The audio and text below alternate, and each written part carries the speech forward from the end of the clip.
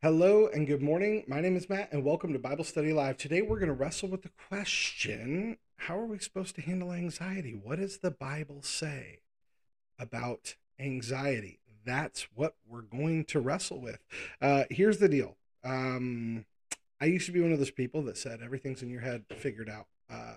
Like I when it came to depression, anxiety, fear, while I do know those do happen in our head, I used to just act like this is something we could just easily write off. Just like, listen, if you don't want to be afraid, stop being afraid. If you don't want to be anxious, stop being anxious. Right? Focus on something else. Here's the truth: it doesn't work for everybody. Sure, some people it does, but it's not the fact for everybody. So today, what I want to do is I want to wrestle with some scripture. My life verse is Matthew 6:33, and today we're going to look at Matthew chapter 6, and we're going to wrestle through some of the verses, about nine of them, at the end of Matthew chapter 6. And it's funny because the Christian Standard Bible puts in the heading on this section called The Cure for Anxiety. Those headings were not there. The word anxiety wasn't like a, well, English language didn't exist. That wasn't a word when this Greek was written. But that being said, that's what this section deals with. Is it really does address that? So that's what we're going to wrestle with today. So I'm going to go ahead and share my screen with you, and we're gonna dig in on some Jesus conversation here. So this is in Matthew chapter 6, is all part of the Sermon on the Mount stuff, and which kicks off in Matthew chapter 5. So we're going to pick up on Matthew chapter 6, verse 25. And I want to say this, like I always try to remember to say: the whole purpose of Bible Study Live is I'm studying the Bible anyway. I'm going to study it out loud with you because the purpose is this: is to help create conversation without condemnation. Okay, we may not exactly see things the same way as we read through stuff, but we're not going to fight about it. We're gonna have some conversation about it. So, without further ado, we're going to dig on in. So, here we go: Matthew chapter 6, verse 25. Therefore, I tell you, don't worry about your life, what you will eat or what you will drink, or about your body, what you will wear. Isn't life more than food, and the body more than clothing? Consider the birds of the sky. They don't sow or reap or gather into barns, yet your heavenly Father feeds them. Aren't you worth more than they? Can any of you add one moment to his lifespan by worrying? And why do you worry about clothes? Observe how the wildflowers of the field grow. They don't labor or spin thread. Yet I tell you that not even Solomon in all his splendor was adorned like one of these. If that's how God clothes the grass of the field, which is here today and thrown in the furnace tomorrow, won't he do much more for you, you of little faith? So don't worry, saying, what will we eat, or what will we drink, or what will we wear? For the Gentiles eagerly seek all these things, and your heavenly Father knows that you need them. But seek first the kingdom of God and his righteousness, and all these things will be provided for you. Therefore, don't worry about tomorrow, because tomorrow will worry about itself. Each day has enough trouble of its own. There's some really encouraging stuff in here. And so I just want to kind of touch on a couple verses. The first thing that Jesus says is, don't worry about your life, what you'll eat or drink, or about your body, what you will wear. He separates the body from life in this. And it's interesting because when he says, don't worry about your life, he immediately goes to what you'll eat or drink. And then about your clothes, what you'll wear. Well, how do you get food and drink? You have to pay for it. How do we get clothes? We have to buy them. So immediately, what does that mean? Jesus seems to be saying, listen, he's acknowledging that people then, back in his day, had fear regarding provision, whether they were going to have enough to sustain them. And this is a really interesting thing because in Matthew chapter 6, verses 25 through 34 that we're reading through today, Jesus acknowledged back then that people did have fear over provision. They were worried if they were going to have enough food on the table. They were worried if they were going to be able to clothe themselves and their children. And I think that's important to acknowledge because sometimes today, and I know my kids will tell you, I was like so guilty of this in the past. I'm like, if you want something, just figure out a way to get it. Don't worry about it. Just figure it out. Go do it. And the reality is, fear and anxiety for many can be crippling. And they go, I mean, I can't figure out how to do that. I'm so busy. I'm just trying to figure out how to get out of bed. But it's interesting because Jesus doesn't just say, don't worry. Then he starts to give us a reason where we should put our focus. So first he says, therefore, don't worry about your life, what you'll eat or drink, or about your body, what you'll wear. Isn't life more than food and the body more than clothing? So first he's saying like, he's like, encourage him to do a paradigm shift, right? A shift in thinking. He's going, what really matters in your life? Is it that if you are in a place, I remember, man, I remember when my first son Cullen was born. We were so poor. We weren't homeless poor. All right. So I know when somebody says, hey, we were financially struggling, there's always somebody who was worse. So this isn't a who was worse off contest. But I want to be honest with you guys and share something. When my first son was born, I was struggling so bad as a salesperson. I was horrible. I remember living in this apartment, and the only furniture was a roadside couch and a spool, one of those electrical spools. That was the living room table. In the dining room was a beat up old hand me down table for my dad, and two chairs. The only actual like good furniture in the house was my son Colin's baby bed. Uh, I didn't even have a bed. It was a stack of comforters on the floor and a couple pillows. That was it. That was this was 1994, so I would have been 19, just turned 20 years old, and every meal was literally potatoes or ramen noodles when they were five for $1 in the package. That it was that level of like broke. I was getting a draw from the dealership I worked at twice a month for $500, of which the rent was one of those. And I wasn't selling enough to exceed that drop. Okay. So, I mean, like it was financially that. So I can relate to like the freaking out of like, what are we going to eat? Where are clothes going to come from? Where's even money to wash laundry going to come from? That's frightening. But it's interesting because Jesus could have stopped there. He could have just been like, "Well, don't worry about your life, what you'll eat or drink, or isn't the body more than food? Or isn't life more than food? Isn't your body more than clothing? Don't worry about it." But he didn't end there because he realizes he knows what we often forget, which is we need an explanation sometimes because we need to be able to buy in. We need to be able to see the hope in this. And so Jesus goes on to share the hope. And so he goes on in verse 26 to say, consider the birds of the sky. They don't sow or reap or gather into barns, yet your heavenly Father feeds them. Aren't you worth more than they? He says some really strong things here. The first thing he says is consider the birds, and then he points out they don't do anything. Like they don't do anything to deserve what they get. They don't sow, meaning they're not out planting seeds for God. They're not even planting seeds for themselves. The birds don't go out and plant stuff in the field. So why would that matter? Because a lot of times we think, I don't have in my life because I'm not doing enough. Let me say that again.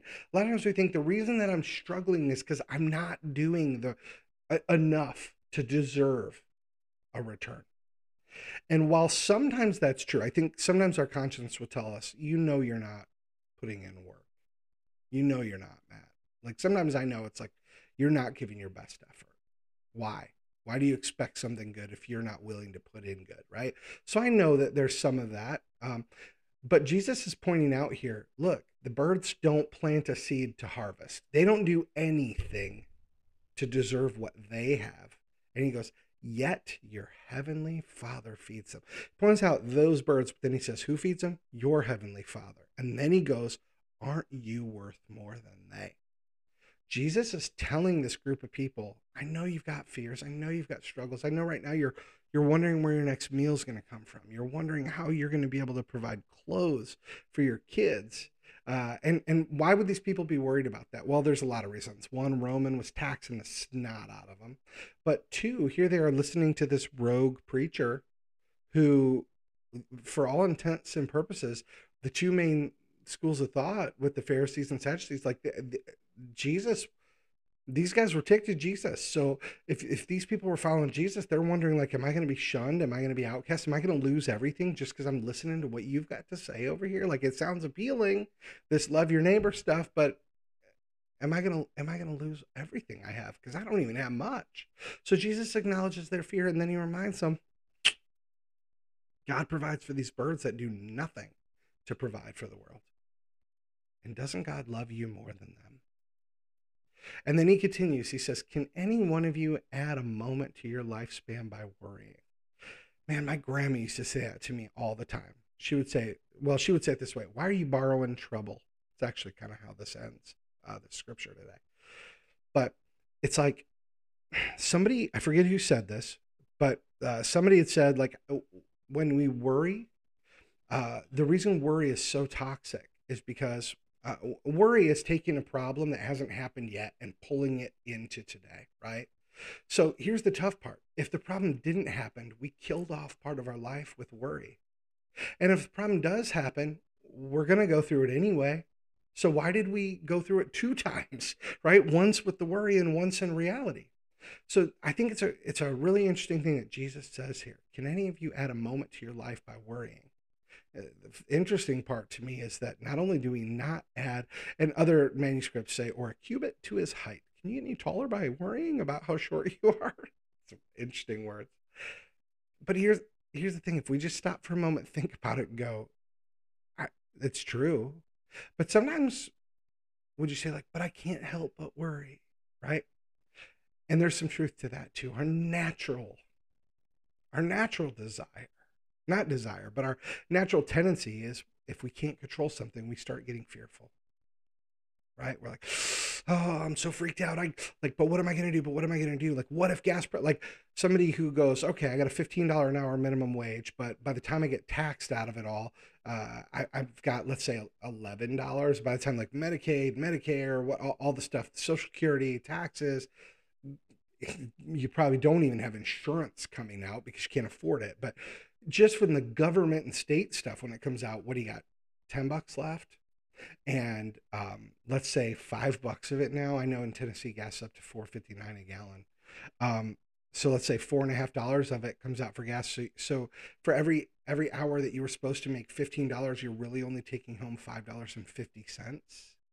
And at 40 hours a week, that's just over $200. That's $800 a month. And your rent is $1,000. Yeah, I get why people are worrying. I get it. And back then, that we weren't talking about these complex mathematical equations, but same thing was happening. People were working a day's wage, but the Romans would come around, they would demand taxes and more taxes, and then the guards were skimming and the tax collectors were skimming. And so people worried. And Jesus acknowledged it. And then Jesus reminded, hey, God loves you more than these birds. And you can't fix anything by worrying. He says, and why do you worry about your clothes? And this is interesting, because he goes from, you can't add to your life. People worry about food because they're like, without food, I'll die. So Jesus is saying, is it gonna make you live longer? No. All right, well, let's talk about worrying about your clothes. He goes, look at the flowers. Look at the wildflowers in of the field. The flowers don't spin themselves. They don't make themselves. They don't spin thread. They don't like do work to clothe grass by saying, here's these beautiful flowers. He goes, but I tell you that not even Solomon in all of his splendor was adorned like these. So Jesus is sitting here going, flowers are more beautiful than any clothing anybody could make. And he goes, and if that's how God clothes the grass of the field, which is here today and tomorrow's burned up, he goes, won't he do much more for you? Oh, you of little faith. When I read that at first, I'm like, what do you mean? Well, the interesting thing is, when I read this, what it feels like to me is like Jesus is saying here, it's like, look, these flowers are beautiful, but that beauty dies. That beauty goes away. The beauty fades. And so will your clothing. He goes, So won't God do much more for you?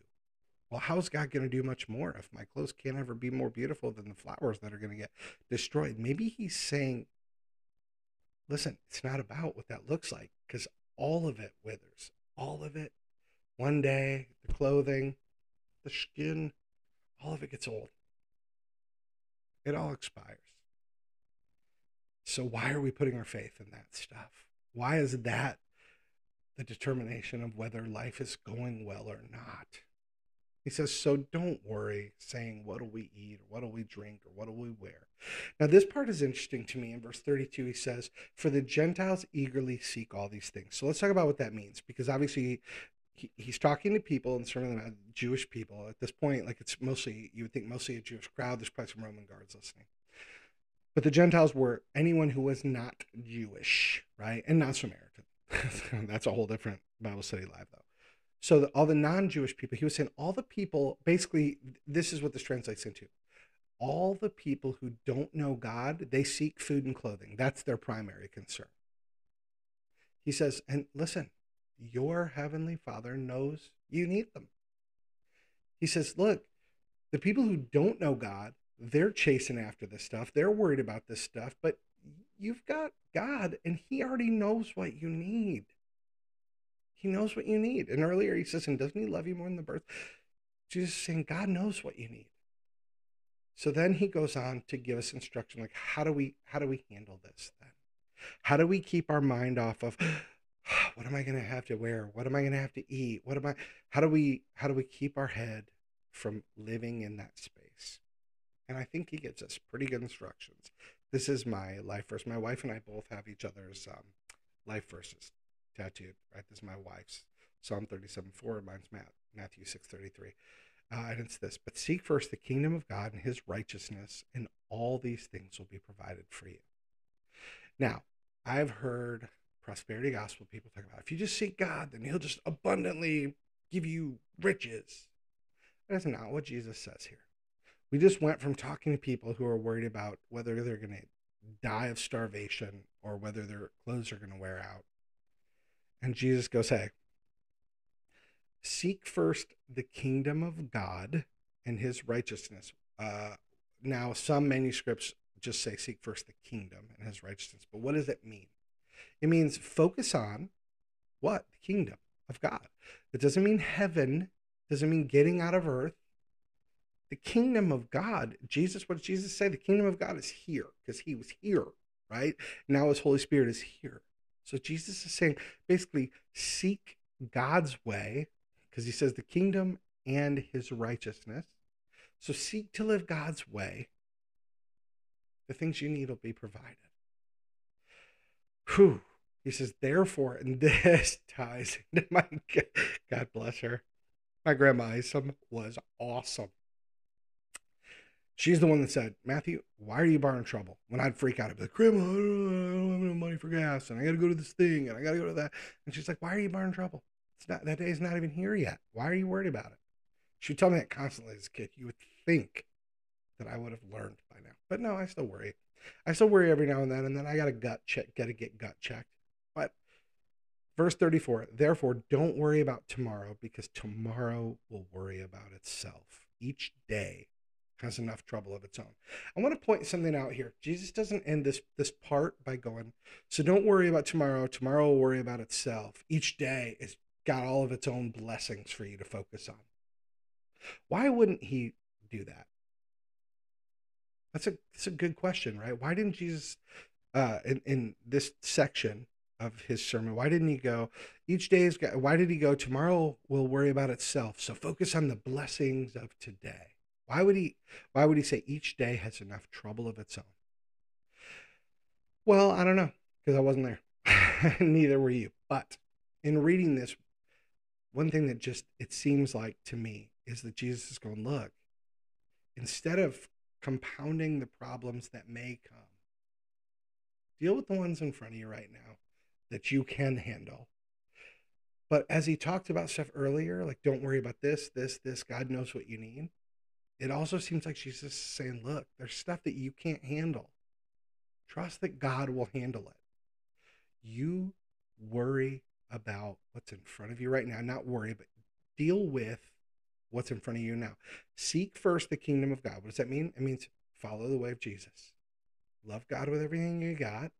Love your neighbor as yourself. If you've got a little extra and you see somebody without, give them your little extra and trust that God will give you what you need. Seek first God's kingdom and righteousness, and he'll provide what you need. So don't worry about what tomorrow has. I know, listen, a lot of my friends, and sometimes me included, we get worried about what's going to happen tomorrow. We see stuff going on in the news. We see stuff on our social media feeds. We've got the left and the right creating division between all of us, which is stupid. We've got gas prices going through the roof. We've got shortages of food on the shelves. It's crazy though, isn't it? We freak out when we see that there's not as much bread at Walmart as there was 2 weeks ago. I bet the person under the bridge isn't as freaked out by that as you and me. But I know a lot of you are worried. If things keep going this way, am I going to be the person under the bridge a year from now? Am I going to lose everything I have? Am I going to be able to feed my kids? I know there's a friend of my wife's posted on Facebook, hey, they had a baby who's got specific dietary needs and has to have a specific formula, and this person's out west, and they can't get it. And so my wife was like, hey, there's some at this Walmart. If you need, I can get it and send it to you. But don't worry about tomorrow, because it's going to worry about itself. Each day has enough trouble of its own. I love that Jesus wraps this with a reality check. Look, trouble's going to come. You can't control the trouble that tomorrow brings. But what you can do, what we all can do, is we can seek after God to know him. See, no matter what happens in this world, nothing can get in the way of going, God, I want to be closer to you. And what does Jesus say? When we're close to God, when we know God, he'll make sure we have what we need. Now, let's be honest here. It isn't always what we want, and it's not always an amount that's comfortable. Like, sometimes we go, yeah, but I wanted to be able to buy 2 weeks worth of groceries, but I only have enough to buy 3 days worth. What am I going to do? Jesus is saying, well, what you should do is seek to draw closer to God right now. Because guess what? God has a supernatural way of doing stuff. There's a story of Jesus and all these people that came to hear him teach, and it was time to eat, and all that was there was a kid with a couple of fish and a couple rolls, and somehow Jesus turned it into a feast with leftovers. God has a way, a crazy way of doing things that just don't seem possible. Or in the words of Mr. Spock, they seem illogical. But God has a way, doesn't he? So let me encourage you with this, my friends. In spite of what's going on in the craziness of this world, because there is craziness, in spite of things that definitely seem worrisome, today there are things that are worrisome. Don't start worrying forward. Don't start worrying about the crap that might hit the fan tomorrow. Don't start worrying about the things that, how bad's it going to be next week or next month or next year or next election or next, because you can't control any of it. Control the controllable. Seek God. Seek his righteousness. Seek it. Do what you can with the breath that God has given you, the strength that God has given you, the life that God has given you. Put in the work that you can put in, and trust that God is just going to make sure you've got what you need. Just trust that he'll give you what you need. Because tomorrow, it's going to have its troubles. And you can't avoid them. You can't pretend they're not there. And you can't control them. So control what you can. God, I seek you. God, help me to trust you. God, if there's not enough, please do your divine supernatural multiplication thing that you do. Please, miraculously uh, provide forgiveness for this debt. God, please, miraculously provide that thing from the bank that says skip a payment, because God, we need it right now. Draw close to God in the tough times. So, what's the cure for anxiety? Well, it seems like what causes it is focusing on worry and what could come and what is here and being stressed out. So, what does the Bible say about it? Focus on God. Focus on the one thing in your life, the one being in your entire existence who is unchanging, who has always loved you unconditionally, who has always forgiven you, no matter what you've said or done to him, or no matter what you've thought about him. If you want peace, go to the source of peace. And trust that if God's going to feed birds and animals that do nothing to better the world, like, I'm not saying they're not cute, right? Like, I mean, they're cool. And yes, I know people can argue, well, actually, certain insects do that. It's not what I'm saying. Jesus made it very clear to point out, look, birds don't plant seeds, yet they still have a harvest to eat. And flowers didn't just decide themselves to make the grass look pretty, but they're more beautiful than anything Solomon had, even though they're going to wither and die. So if these things God takes care of, doesn't he love you more? My friend, let me encourage you. God loves you more than the birds and the flowers. God loves you more than the birds and the flowers. Seek him. Draw close to him. Trust that he'll give you what you need. And give him your anxiety too. Give him your fear. When you see that news report from media A or media B, from person in the left, person in the right, person in the red, person in the blue, when we see that stuff and we get freaked out, I'm speaking to myself here too. Let's not make our first instinct to go, share. Let's make our first instinct to go, God, we need you. God, this is a mess. God, I can't fix that. Only you can. God, help me to not worry about this. God, help me to not stress about this. Go to God. Give it all to him. And trust that he'll give you everything that you need to. Listen, I appreciate you guys tuning in. Whether you watch it live or after the fact, God bless you and keep you. And may he shine his abundant grace and peace upon you in a time of turmoil. For somebody out there, whoever you are, and it's more than one of you that are struggling right now, freaking out about where your next meal is going to come from, how you're going to have enough gas to get to work. I just pray that God will give you exactly what you need to take care of yourself and your family. Not only that, I pray that he would give you more so that you can make the choice to be generous and help provide for somebody else who needs. No matter where we're at in this journey, we're just one moment away from taking a step closer to him. So can I encourage you today? Take that step closer. If you need some prayer, if I can pray for you, shoot me a message on whatever social media platform you're watching on. I'll definitely go to God for you in prayer. And some people go, well, what's prayer going to do? Well, why don't you try it and find out? I've seen God do some miraculous stuff. I've seen a friend with stage 4 cancer get healed within 30 days after the doctors gave him a death sentence. That was more than 15 years ago. And I will never forget seeing that miracle take place when the doctors gave up on the chemo and they gave up on the radiation. And 30 days later, with nothing but prayer, he was in full remission. If God can do that, I think he can provide what we need to make it through the day. I love you. I appreciate you. Share it if it was encouraging to you, if you feel so inclined. And join me tomorrow for the last Bible study live of this week. Thanks again for tuning in. Now, go out there and make your day, and hopefully somebody else's amazing.